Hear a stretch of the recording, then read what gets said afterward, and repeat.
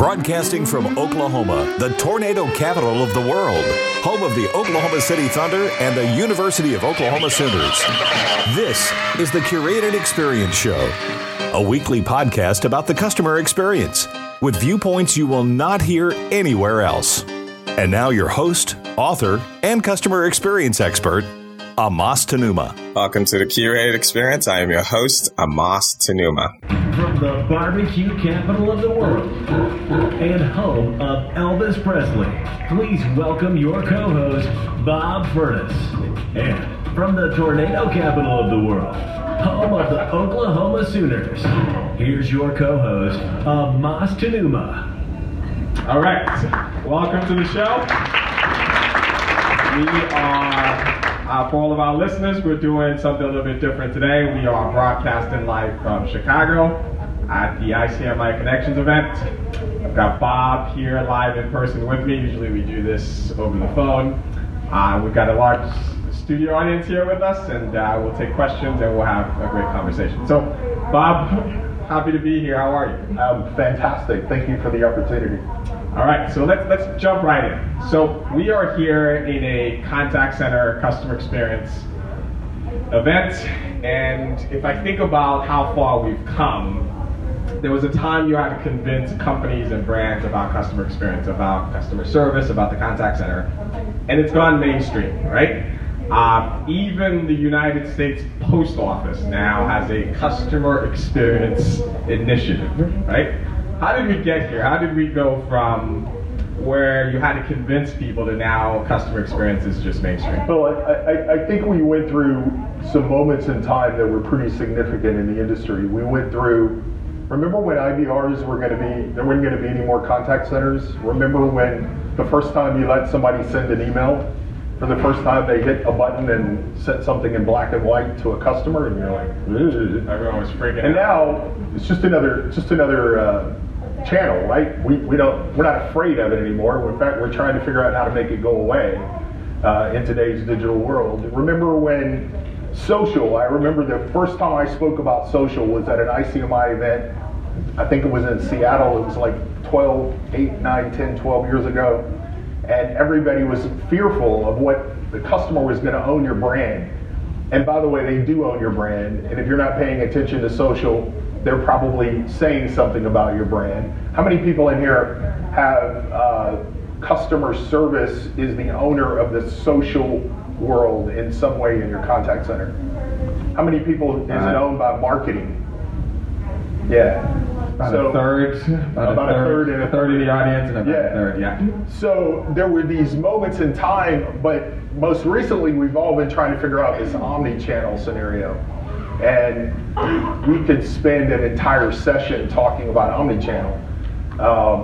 But the reality, Amos, is that for the first time, it feels like customer service is more important than it's ever been in the companies. Right. When I walk into companies that are at the basics, at the foundational level of customer service, they are not necessarily the ones who have said we have to fix customer service. Right. The organization has said we have to fix customer service.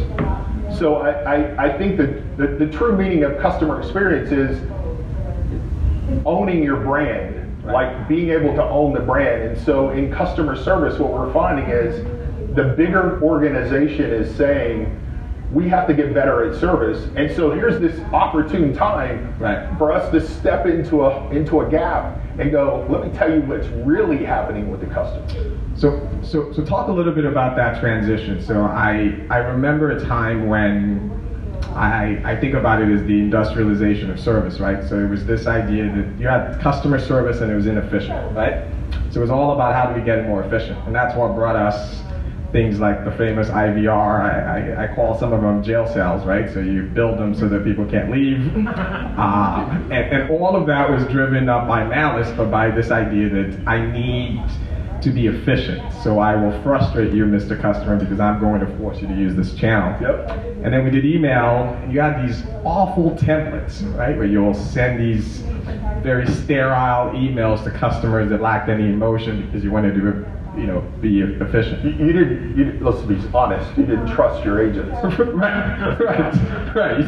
You didn't trust them. And so now I feel like we're making a turn, right, where sure, efficiency still matters, but finally it seems like we are at this place where, because marketing cares about service now, because other parts of the organization is now starting to realize, man, we have to focus on this, the game is changing a little bit. What's that opportunity when you've spent all of your life, right, all about efficiency, and now it seems to be turning? Well, what's the opportunity? We went from a cost center to what everyone started talking about was a profit center, and so we tried to figure out, how do we monetize what we do in customer service? Right. Which is still valid, it's still something that we should strive for, but in my mind, because marketing is looking at us, and because we own more data on the customer than marketing owns, right, all of a sudden, we have a seat at a table that we had to nudge our way into before.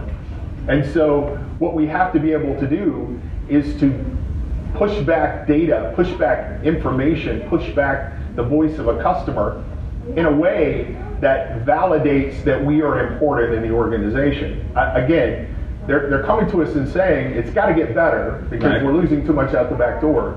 But what does better mean?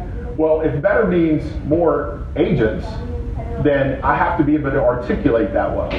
If better means we need to be a part of the digital transformation that's happening in the company, and not we don't find out about it after the fact. Right. Again, you've got a seat at the table as a customer service person that you didn't have 4, 5, 6 years ago. So if I think about that, and you are, and almost everyone here is in the contact center space, it always comes back down to channels, right? And this concept of omni-channel. In other words, yes, service is becoming more and more and more important throughout the journey, but at the end of the day, it's what are the channels, right? How do they sort of interact with me? So let's do a quick poll, the first one we'll do today, which is, and I'll look at the results here live, so for those of you listening in, it's how many channels do you use today? So we will get a pulse of the room here in Chicago, so if you guys will text to that number or go to smspoll.net, and in real time. So again, as simple as opening up your phone to text and texting 650-600-9016 as the two who you're texting to. So it'll just be like a new contact. And then if you're using one channel, that's the number that you text in. If you're using 2, 3, 4, 5, or 6 or more, just text in to the body of the text, and then just hit send, and it's going to come up on his screen, and so we're going to see what kind of responses we have. Some results. The 3 channels is the leader in the clubhouse currently. It's changing dynamically now. 3, 4, and 5 are tied. There's only 2 people who have 6+. So Bob, I've got. So who's my 6+? Come on, I don't know who you are, but you can tell me. Who's my 6+? Come on, somebody put in 6+. There we go. There you go. 5. Very good. So what 6 do you have? Put you on the spot. I use the internet. The internet? I use the web. Okay. I call. Okay. I chat. Okay. I use 3 different social channels. I counted them as 3. You might want to call them 1. No, you can call them 3. And do you have to manage them differently? A little bit. Twitter's different than Instagram, Facebook. And walk-ins are something in my environment as well. I love the walk-ins because we don't count those. What other channels did she not say that people are using? I had somebody challenge me on Twitter the other day. I said that there were about 10 different or more channels, and they challenged me that there weren't 10. And I pretty quickly answered there were. Yes? Mobile. Mobile? Yeah. Okay. Someone said mobile. Email? Email. Slow mail. Slow mail? Like snail mail? Like U.S. Post Office? Fax. Fax? I went to if I said the name of the company, you would know who they are. Drug company the other day. That in one of their contact centers, 85% of their interactions are via fax. You do it. Okay. And we are a company, but I don't switch to a company last week. So she said she's still in the fax world also. What else? Anything else? Video. You said text. Text is a little bit different than chat. So we said mobile. Okay. Okay. So Bob, Omni keeps coming up, right? So it's this idea, all of these channels, and no one mentioned Alexa, right? So yeah, what's interesting about that? You want to be fearful for something. So there are currently 200. It's estimated by 200 I can't talk. By 2024. That there will be 275 million smartphones in the U.S. Smart speakers. Smartphones. Phones. Okay. 275 million smartphones. That same year, it's estimated that there'll be 500 million smart speakers in the U.S. So all of us will have 2 each. 500 million. So on average, everybody that has a smart, I read that and I went, that can't be true. And then I started counting it, and my house had 5 smart speakers, and there's 2 cell phones. So about double. So is that channel reality? I don't know. It's probably not today because I can't even get Alexa to play the right music because my brain doesn't think fast as she thinks. So I can't imagine having a conversation about my cell phone bill with Alexa, but it's coming. So Omni just never stops. There is no end to Omni. There's just not. Because as soon as you get the channels, the 3 channels that you have today, somebody's going to walk in and ask for the channels. But the question I always come back to, Amos, is how do I decide which channel, where should I be? Yeah, and I think whoever the marketing genius who came up with omni-channel probably did us a disservice, right? Because it implies when you say omni anything, right? It's this notion of I can start an interaction in person, then go on the phone, then text and video, and all of a sudden all of them are interacting together. And I think that's been part of the distraction, right? So it's chasing that to me is a unicorn. You're not going to get there. But instead it's about being smart about an intersection between where your customers are and what your capabilities are. So in other words, if your customers are on Snapchat, that's where they live, you've got to go meet them there. But if on the other hand, most of your customers are in email and phone calls, focus there and get really, really good at it. And then some of them are starting to venture into Twitter, well, start to pick up those capabilities. I think the risk I see plenty of times is this idea that I have to make sure I tie up and be in all of these channels because there's 2 customers who are on that channel. And oh, by the way, you are terrible at that channel. And so, because you're not that good at it, you've added one more bad channel when in fact you have challenges in the existing channels that you have. So figuring out that where your customers are and what your internal capabilities are, not that you stop there, then you start trying to get good and trying to expand those channels. Because look, today as we sit here, email has been going on for a long time, right? And social media is getting to a point of maturity. But I can't start a conversation via email with most companies and have them connect the dots over the phone. That's just email and phone calls. So to now say your game plan is to connect it over 6 channels seems like we're a long way from there, but instead focus on getting those 3 that you do them really, really well, and start to then figure out what's the next best place that you're Yeah, John. I would suggest that there probably is an interesting rule for how you would decide which channels are primary. And what we find is 90% of the world wants to self-serve on just about everything.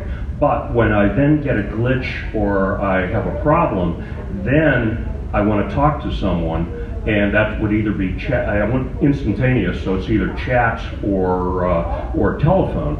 So it's basically what's the primary channel you're interacting with people on in terms of self-service, or figure out what those 2 or 3 are. Then say, okay, when somebody gets to a more difficult issue or something goes awry, which way are they going to go? And at that point, that tells you what your second primary channel would be. Yeah, and we're going to talk about the fact that the complexity that it creates in the agent's life towards the end, because that is the reality that if I tweet at you about something and I don't get a response, probably a phone call is my next answer.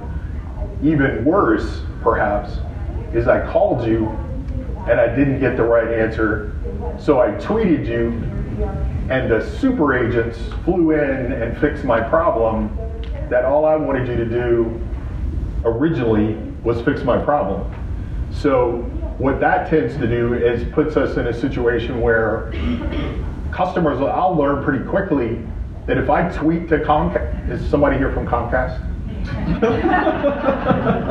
Comcast is my cable provider. I love Comcast.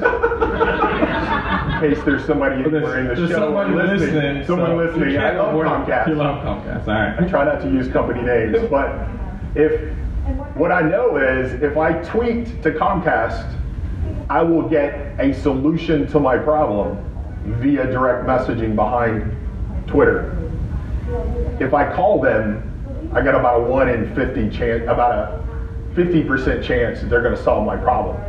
So that may be on purpose for them, but I don't know. Maybe it's cheaper to deal with me on Twitter. I do know that I complain. If I complain on Twitter, everybody saw it. Right. Versus if I called your call center, you just fixed my problem, I wouldn't have that problem. So I've got a theory. Go ahead. I've got a theory about that. I think it's this old way of thinking.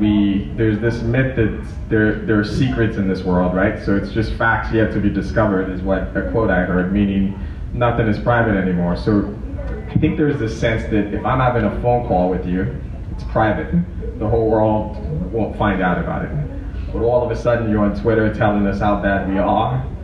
I think they put more resources to make sure those things. I'll go back to that other word that I used before, the trust factor. Right.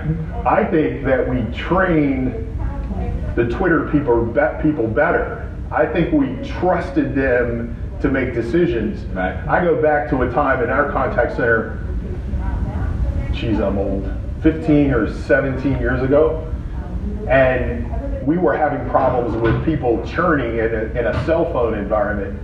And so we came up with this idea that we were going to let our agents have a higher threshold of credits. Right? But before we did that, we trained them on negotiation skills to understand what it is that the customer really wants. Because before, they thought the customer wanted a credit. So we raised it up to like $500 a month on a one-time basis. Guess what happened after we put them through training on negotiation and how to listen well and understand with the customer?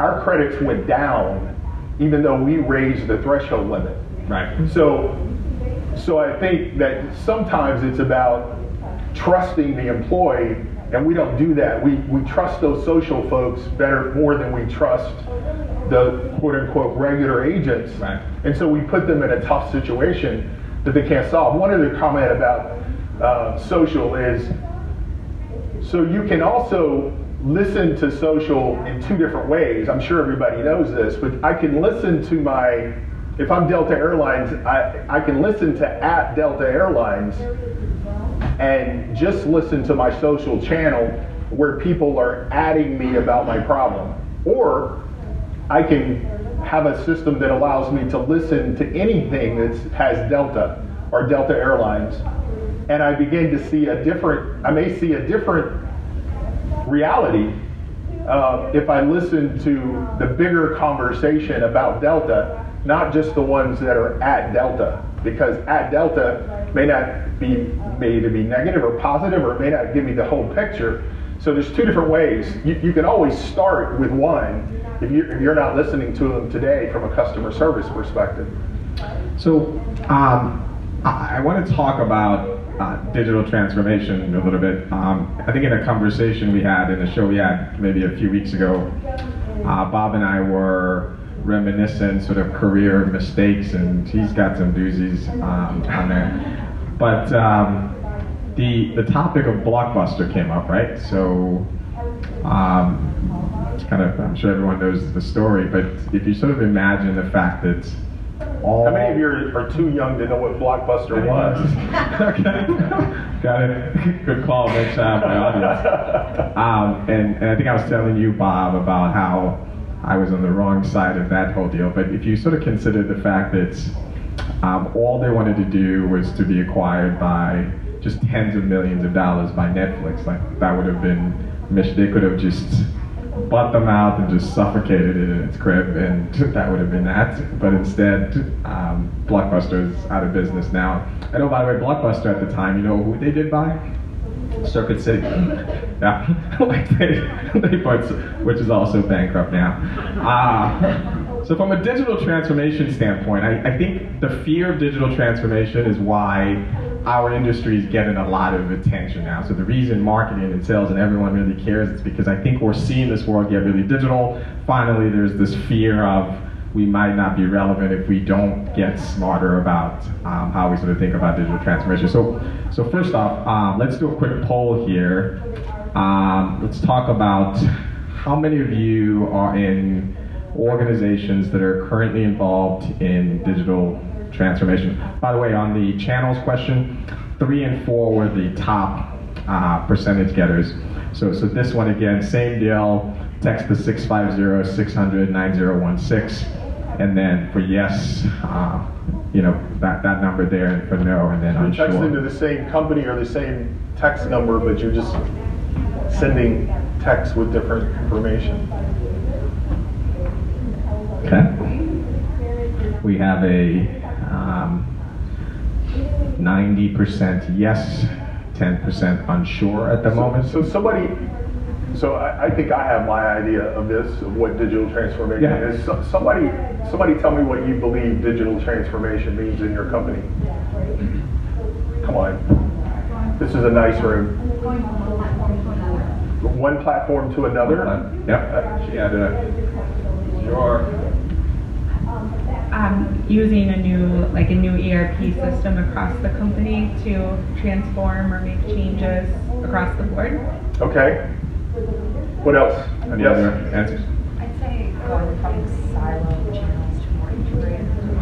One more time. Oh, I was saying I'd say going from siloed channels or siloed groups to a more integrated approach. How many? Where does it? Go ahead. There's another one.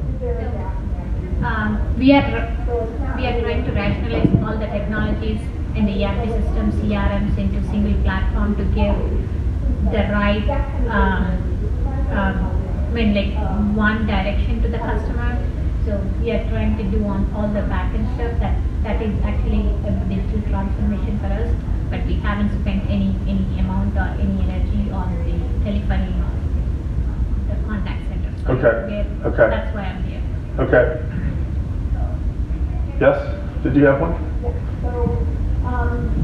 For us, digital transformation is shifting left and trying to, where it's appropriate, move our customers from the high volume, expensive channels to the digital channels where it makes sense, and giving them more options to interact with our agencies digitally. So that one's interesting to me, Amos, because, thank you. John, go ahead. I would say it's probably putting the entire end-to-end customer journey on one digital platform so you can track every touch of the customer and be proactive and preventive for each of those touches. Do you find, John, they're doing that via CRMs, or where are you seeing companies do that?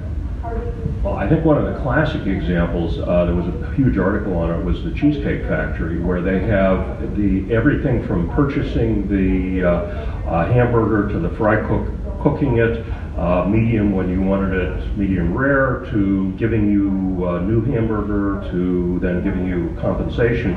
And literally they can tie all 100 million meals together from beginning to end. And it's all on one system. So it could either be a CRM system, or it could be an ERP system with the CRM component. So by the way, if you don't know John Goodman, this is John Goodman. He's speaking in a couple of sessions. He's been around this industry almost as long as I have. I don't think do you really? 1980? 45 years. Okay, 45 years. Okay. Wow, one person I will. older than Bob. Thanks a lot. Interestingly enough, Marianne, right? That Marianne talked about, Amos, is that we tend to think in the contact center space especially that we're moving to digital to reduce cost. Right. What's interesting about that to me is that marketing is moving to digital to increase revenue. Right? Like they have a different mindset. They use omni-channel, by the way, but they're talking about the ability to tie what's happening in the store to what's happening on. Yeah, I buy sneakers online. I can return it at the store if I want. I could initiate this and start. And I think if you listen to all of our answers that we've given, and all of them are correct, it's a little bit of an inside-out view, right? So the answers are from we, the practitioners, and less about the customer. So if you put your customer hat on, what digital transformation means to me is there used to be a time I had to step out in the cold. I'm a Brooklyn, New York native, right? And put my hands out and summon a cab, right? And digital transformation for me is I now have Uber. I can one click, off we go, right? So there was now I could do witchcraft. I could summon food in seconds. That's what digital transformation is from the customer's perspective. And so for us, it's around, okay, that's what you want. Digital transformation then becomes, well, that's not magic. There's a whole thing that needs to happen to ensure that whatever goods and services you do and those services sort of provide. So I think that consumer needs then drives digital transformation at large, and then by the time it hits you, it becomes then about systems, it becomes about processes, but it's this constant, I'm constantly able to do some miraculous things digitally. So first of all, the next time we speak, we're speaking on this subject because almost 100% said yes. They're in the middle of this. Okay. There was only a couple of folks that said they were unsure. There were no no's. Okay. So this is obviously a hot topic, so let's hang out here for a minute. So in my mind, in our world, digital transformation, at least when I'm standing in front of a customer who's saying, we want to transform our customer service, or we're going through digital transformation in our company and we're trying to figure out what that means. A lot of times it comes back to what channels are we going to use in order to support this digital transformation? Because if the customer is being moved to an online buying decision, then I've got to figure out, so what's the best way to support them? Is it a phone call? Probably not, because it costs about $9. But if I can add chat to the right place in the buying experience, then I can, as Marianne said, I can do it cheaper. Now what's interesting about that is, even within our company at Blue Wolf, we have a lady, Katie Dunlap, who is there around e-commerce and marketing, and her role is to be the go-to-market person around e-commerce. And when I talked to her about this new rollout that they were doing around a Salesforce product, she made this comment. She said something like, well, service happens towards the end. And I'm like, no, hang on a second. Service doesn't happen towards the end. Service happens as soon as the customer says it happens. If I'm in the middle of placing an order and I have a question, service happens right there. If I have a question about how do I manage my credit card in the e-commerce, service happens right there. It doesn't happen after the buy or after the product or after the service. It happens earlier. So what that means for us is we have to be earlier in the conversation. Right. We have to be at the table earlier. And back to that customer experience world, we do that by by explaining better to executives where we live in that, as John called it, that customer journey. That we live as service, we live much earlier in the buy, much earlier in the customer experience than where we either used to live or where we've always lived by default. Yeah, you know, I worked in. Yeah, okay, question. The journey begins and ends with the customer. So based on that experience, so with the digital transformation, it's spending more time with the customer, that experience, engagement with the customer. Exactly. Well, and that's absolutely true. He said spending more time with the customer, if you didn't hear that. But if I'm at Amazon, and I know that when you come to contact centers, everybody talks about Amazon and Zappos and what's the insurance company? The USAA, because they're the utopia of service. But what's interesting about, I don't want to talk to somebody at Amazon. And guess what? I don't have to talk to anyone in Amazon because their digital process is so freaking good that I don't have to talk. So when I'm on their site, I haven't talked to anyone, but I feel that I'm satisfied, right? When I hang up, when I look at my bill from my wife on Amazon, I don't always feel that way. But when I look at what, we got a 70-pound package the other day that was 70 pounds of dog food from Amazon. I'm like, Witchcraft. Exactly, witchcraft. But that's what makes it so interesting is that we have to get further into the conversation, and because we're talking digital, so now I've got a customer connected to my iPhone making orders, right? So now, what does my customer service look like inside a mobile phone? Does it look like a chat window? Probably not very effective. Does it look like asynchronous text? By the way, if you hear somebody say asynchronous text, because the first 8 or 10 times I heard that, I didn't know what that was. Asynchronous means that I can pick up the conversation at any time where you left it off. So if I text you and say, I have a question about my order, and you say, which order are you asking about? And I don't answer you for 4 hours or 4 days, that when I answer you back, that somebody can pick up that conversation. But think about that. We've moved that conversation to inside a mobile phone, right, because of the way we're marketing and managing our companies. And so it requires that we think differently about what digital transformation is from our world. Yeah, and I want to get to some of the agent stuff and leave some time for Q&A. So we talk about digital transformation. We talk about it from the customer's perspective and internal, but I want to focus on the agents for a second. And I love your comment about moving to cheaper channels and those kinds of things, right?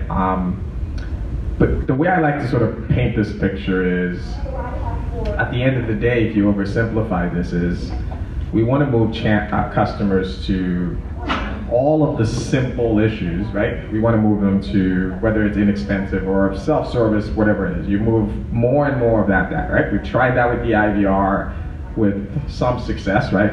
We had to force some customers, but in the end we are. You just keep scraping them off. You keep moving them. You keep moving the when is my order going to be delivered, or simple yes or no questions, or questions with a definitive answer. But what we keep forgetting though is then what's left? We still have contact centers. The contact center industry is still growing. We're still hiring more people. What the heck are these people then doing, right? So what then becomes left are these kinds of interactions, right? More complex, more difficult conversations. So I worry about the agent experience. I describe it as the cognitive load on agents, meaning if I am an agent today, I took phone calls in the early 90s, and I don't remember it being this complicated, right? I've got to remember, okay, did they email us yesterday? I've got to save this in. I've got to log on to all of these systems. And oh, by the way, did they tweet us? I feel like my head is going to explode. And oh, by the way, the issues are no longer, I want to make a payment, because we've moved all of those to self-service and cheaper channels. They are complicated, and I've got to build rapport, and I've got to be personable, and all of those things, and I've got to remember to click on these 3 systems. So speak a little bit about, if you're running a contact center, the people side of this, that this is all fantastic for the end customer, right? But I get the sense that we haven't spent enough time thinking about the implications about the agent, because I think there needs to be a transformation internally, the way we think about agents, who we hire, et cetera. Speak a little bit about that. Yeah, it's for the agent, the cognitive load that you talk about is also added on to an emotional load, because I am having to meet the customers at different places than I have in the past. So when I call in, I've already been on your website, I've already perhaps chatted with somebody, I didn't get an answer, and now I'm calling you, so I'm on step 14. So being able to train agents not only to know what the 14 steps are, or the 17 steps, but to be able to effectively pick up that that interaction is now at step 14 out of a 17-step process. That's different than we used to train. We used to train to the 17 steps, but and that doesn't mean that people didn't call us and ask questions that were step 5, but you know, I remember people telling me, have you unplugged your computer and plugged it back in?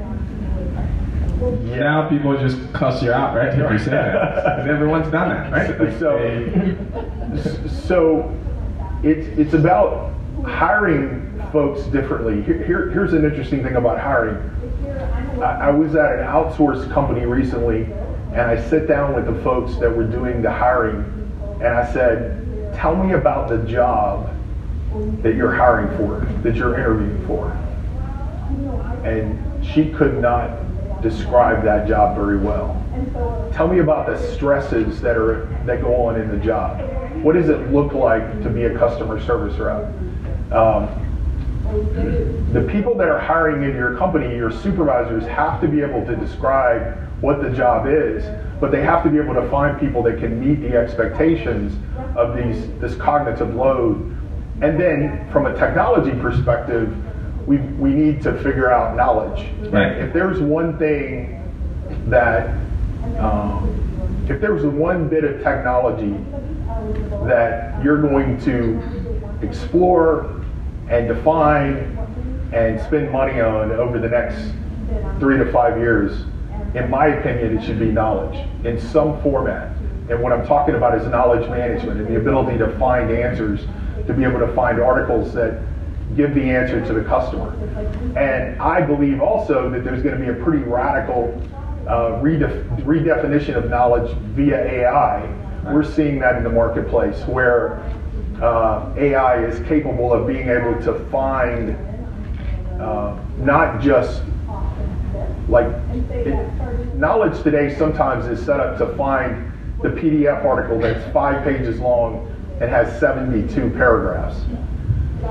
What AI is going to do is allow us to go in and find on page 3, paragraph 7, added to page 5, paragraph 9, here's the data that we need to put together, and let me give this back to the agent in a format that they can read back, email back, or manage back. Now, we're not there yet.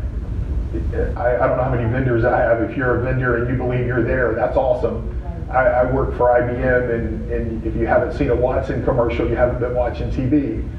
And we're still trying to get to that utopia. But that's where we're going with knowledge. Yeah. Because what that would do is take some of that load off of that agent to be able to have to be that. But what time are we through? Yeah, we've got about 18 minutes left. But really to riff on that, I think probably one of my, you have clients that some you just buy into their mission, but one of the more exciting one is in education, right?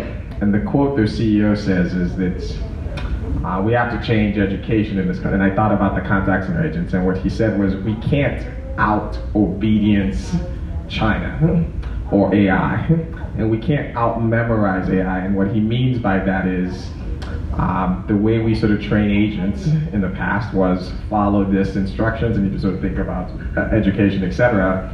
What it's saying is AI is going to be able to do that thing you just described, take pieces of information, it can memorize it faster than any human.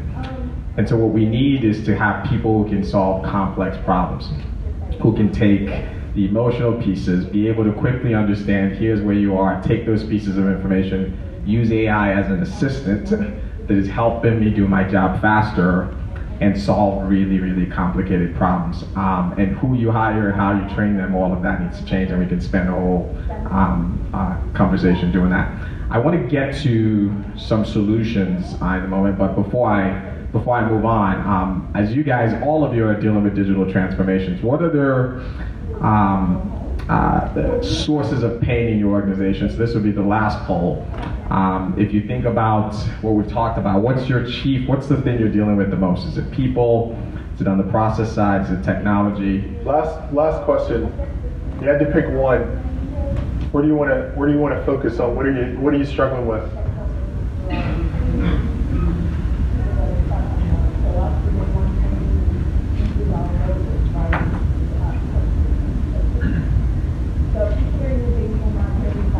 So while he's waiting on data, let's anecdotally.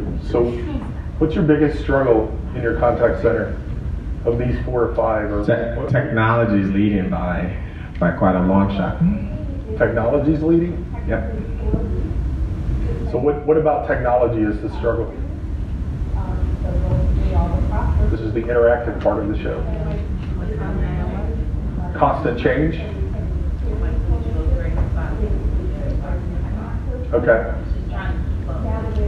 Trying to keep up with the technology as soon as you get from 5.1 to 5.2 comes in 3 weeks later. Yes. Were you waving at someone or are you waving at me? You were waving at someone. That was an inopportune time to wave. So much.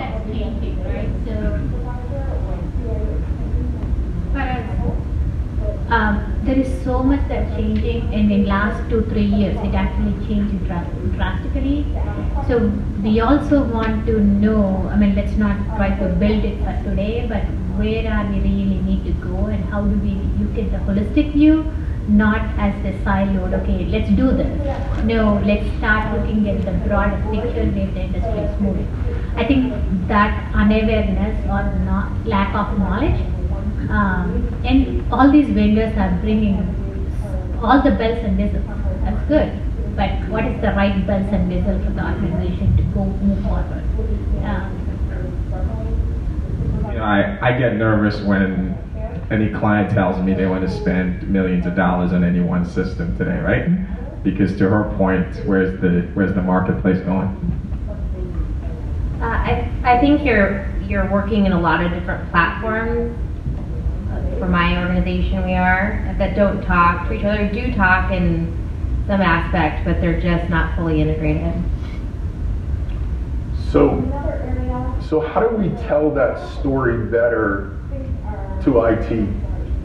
Somebody that's been successful. Has anyone been successful? And we brought together. You brought together a good plan for those multi-system environments, and we're able to solve them. Anybody feel like that you got a story to tell around that, or is everybody not solved it, but you're moving in the right direction? Right. We have convinced our support systems that we have. I've got associates that are using 26 different systems. 26? 26. I'm in banking. So the customer. If I had like one of those little ribbons, I think that's the highest I've ever heard. Have you ever heard 26? Anybody want to go from 27, 27, 27? Yeah, and they use 3 monitors, right? Okay. And so talking about how to get that integrated, so we're building structure to get it. As these are moments that matter to customers. They think someone has their money, or the bank has their money, or something's happened with it. All the easy stuff is going online. You can dispute a claim or a transaction online, but when you have fraud, you really want to talk to somebody. And it doesn't matter if you try to build it online, it's that human connection and someone hitting you real time. And so I think telling that story and having people come and sit with the associates, and they walked away like, I knew we had a lot of systems, but I had no idea that's what they were dealing with. And I think having that on-hand experience got us the support we needed. So two companies that one I read about a long time ago, and the other one I read about the other day, which most people may have already known. Zappos requires every person to spend time in their contact center as their onboarding process. So imagine that the guy who's defining those 25 systems has to sit in your contact center for a week.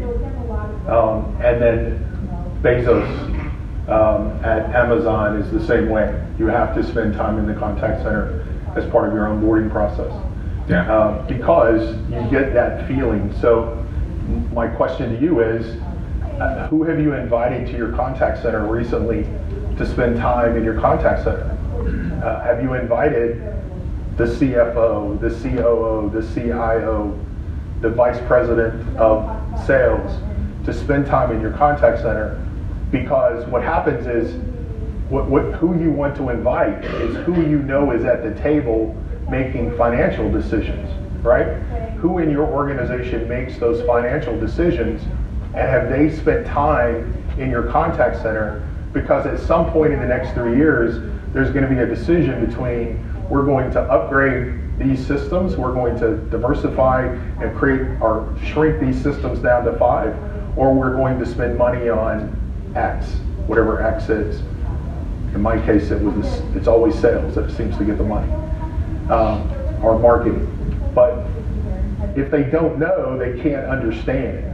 So I think that's a win. And then the other piece, what's interesting about what you're talking about with your technology, even though technology I assume is still leading, is it's really the technology followed by the fact that you can't keep your people up to speed fast enough in order for them to be effective. Right. So it's a combination. Like, which one do I fix first? But I definitely have to understand that the culture and the hiring and the training and the onboarding and the follow-up training, all of that needs to be designed about where I am and not what I wish I had. And I don't think we as contact centers get to spend enough time in that environment. Yeah, I think that then is a perceived best practice, which I like, this idea of getting people into your room. Another good example is Jessica Alba at the Honest Company. She takes phone calls, from customers herself. And so if you imagine sort of what that creates, right? She's one of the founders. Well, first of all, I'd like to know what day she's. Fridays. Fridays. So. Fridays. And so what I've started doing is to say, even if your CIO or CEO is afraid of taking phone calls, I've said. Yeah, I wasn't saying necessarily take calls. Yeah, but simulate it. Invite them. Yeah, let them experience what that looks like, and then it becomes real. It becomes tangible. I have them really experience it. I want to get to solutions. And so that we can wrap up and do a Q&A session. So I want to talk about culture. We've talked about technology a lot, and that tends to sort of dominate the environment. So first of all, I don't know what twerk words are. It's a new thing. I take responsibility for the O instead of the. It's a new thing. But I want to talk about culture in that we talked about the agent cognitive load, right? We talked about all of these changes. How do you sort of impact the people side of this? So it's amazing to me. I believe that customer experience is the new, our employee experience is the new customer experience. So I believe that it is about whether or not the employee is giving us the right level of understanding of what they're struggling with. I think they'll tell us, right? But we don't ask them well. We don't ask. We sometimes build surveys around good results instead of real results. Well, to that point, it's always interesting that I'm sure all of you experience this. When you ask employees to give you feedback about themselves, they quickly go to the customers. like they start telling you all the things the customers need, and it's often difficult to get a contact center employee to go, no. Don't worry about the website. What are the things you need in yourself? Put the customer side in. Being that focused on the employee can be a big shift. So here's what we've seen to be successful. We've seen be successful to ensure that you have the ability for them to talk to each other. I've seen companies use Slack. I've seen companies use Chatter. I've seen companies use client software that's sort of like chat. But having them be able to support each other and to connect with each other allows them to solve problems for themselves. In our company, in my giant consulting company, the best way to find an answer about a question that a customer has asked me is to Slack it to the right group and let it be crowdsourced. And the answer that I get is the best answer that I could possibly have ever dreamed of getting, because somebody has worked with it before. So one way to improve that culture is to build a team of culture, that we're in this together, whether it's chat or Slack or Chatter or whatever it is, that you build that together. And then that's the providing tools for collaboration. And then I talked a little bit about the survey aspect of it, and it's about asking questions. Do you have do you have the tools that you need in order to support the customer? Right. But it's the follow-up question to that. What would you need? What would you do differently? And then it's listening, but it's also responding to it. Right. I think there have been times in my career where I was pretty good about asking questions, but I wasn't always good about explaining why what the suggestion wasn't available right now, right? Right. So it's about being honest about those things. It's not, for a period of time, it's not going to get any better. We're not going to go from 26 systems to 1. Right. But here's the path that we have and the plan that we have based on your suggestions to reduce them as much as possible. That's communication that replies back to the surveys. And then the last one is fun. And I don't imagine that there's any contact center in here that doesn't have pizza days and Snicker bar days and fun days. But carrot days, right? It's a healthy world. No, they don't have any carrot days. There's no carrot days. But it's interesting. I went to a contact center in Texas, and they wanted to make in their vision statement, they wanted to save money and have fun. They wanted to be world class, save money, and have fun. I wasn't real sure how you did all three of those, right? Because saving money can't necessarily be the focus if we're building a fun environment. But there is a way to have a fun environment, and a lot of that has to do with communication. How many of you have quit really good jobs, don't raise your hands, really good jobs because you worked for a really bad leader? Right. And how many of you have stayed in jobs that were pretty difficult because you worked for somebody that you had a lot of respect for? And it wasn't just somebody that you would follow up the hill, it was someone that you would go in front of up the hill. So a lot of times when I come and speak at ICMI, I talk about that frontline leadership. You and I talk a lot about that in the podcast. That what happens with that relationship between the frontline leader, the frontline supervisor, and the 16 to 25 people that they're responsible for is the key to your success in your contact center. Yes, John? Make it really quick. I only have 1 more minute, guys. I would say that Paul Zak has written a recent article in the Harvard Business Review that suggests 2 words that speak to exactly what you were just talking about. And he basically said flexibility and high recognition. And there's a 0.77 correlation between those 2 things and I love to come to work every day. And that's the frontline supervisor delivers that.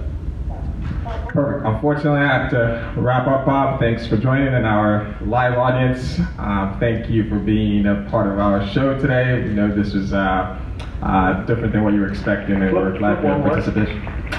One more. Whoa, back. So we love this stuff. If you have questions, you can tweet us, you can LinkedIn us, you can email us. Well, the email's not up here, so you wouldn't be able to do that. You can.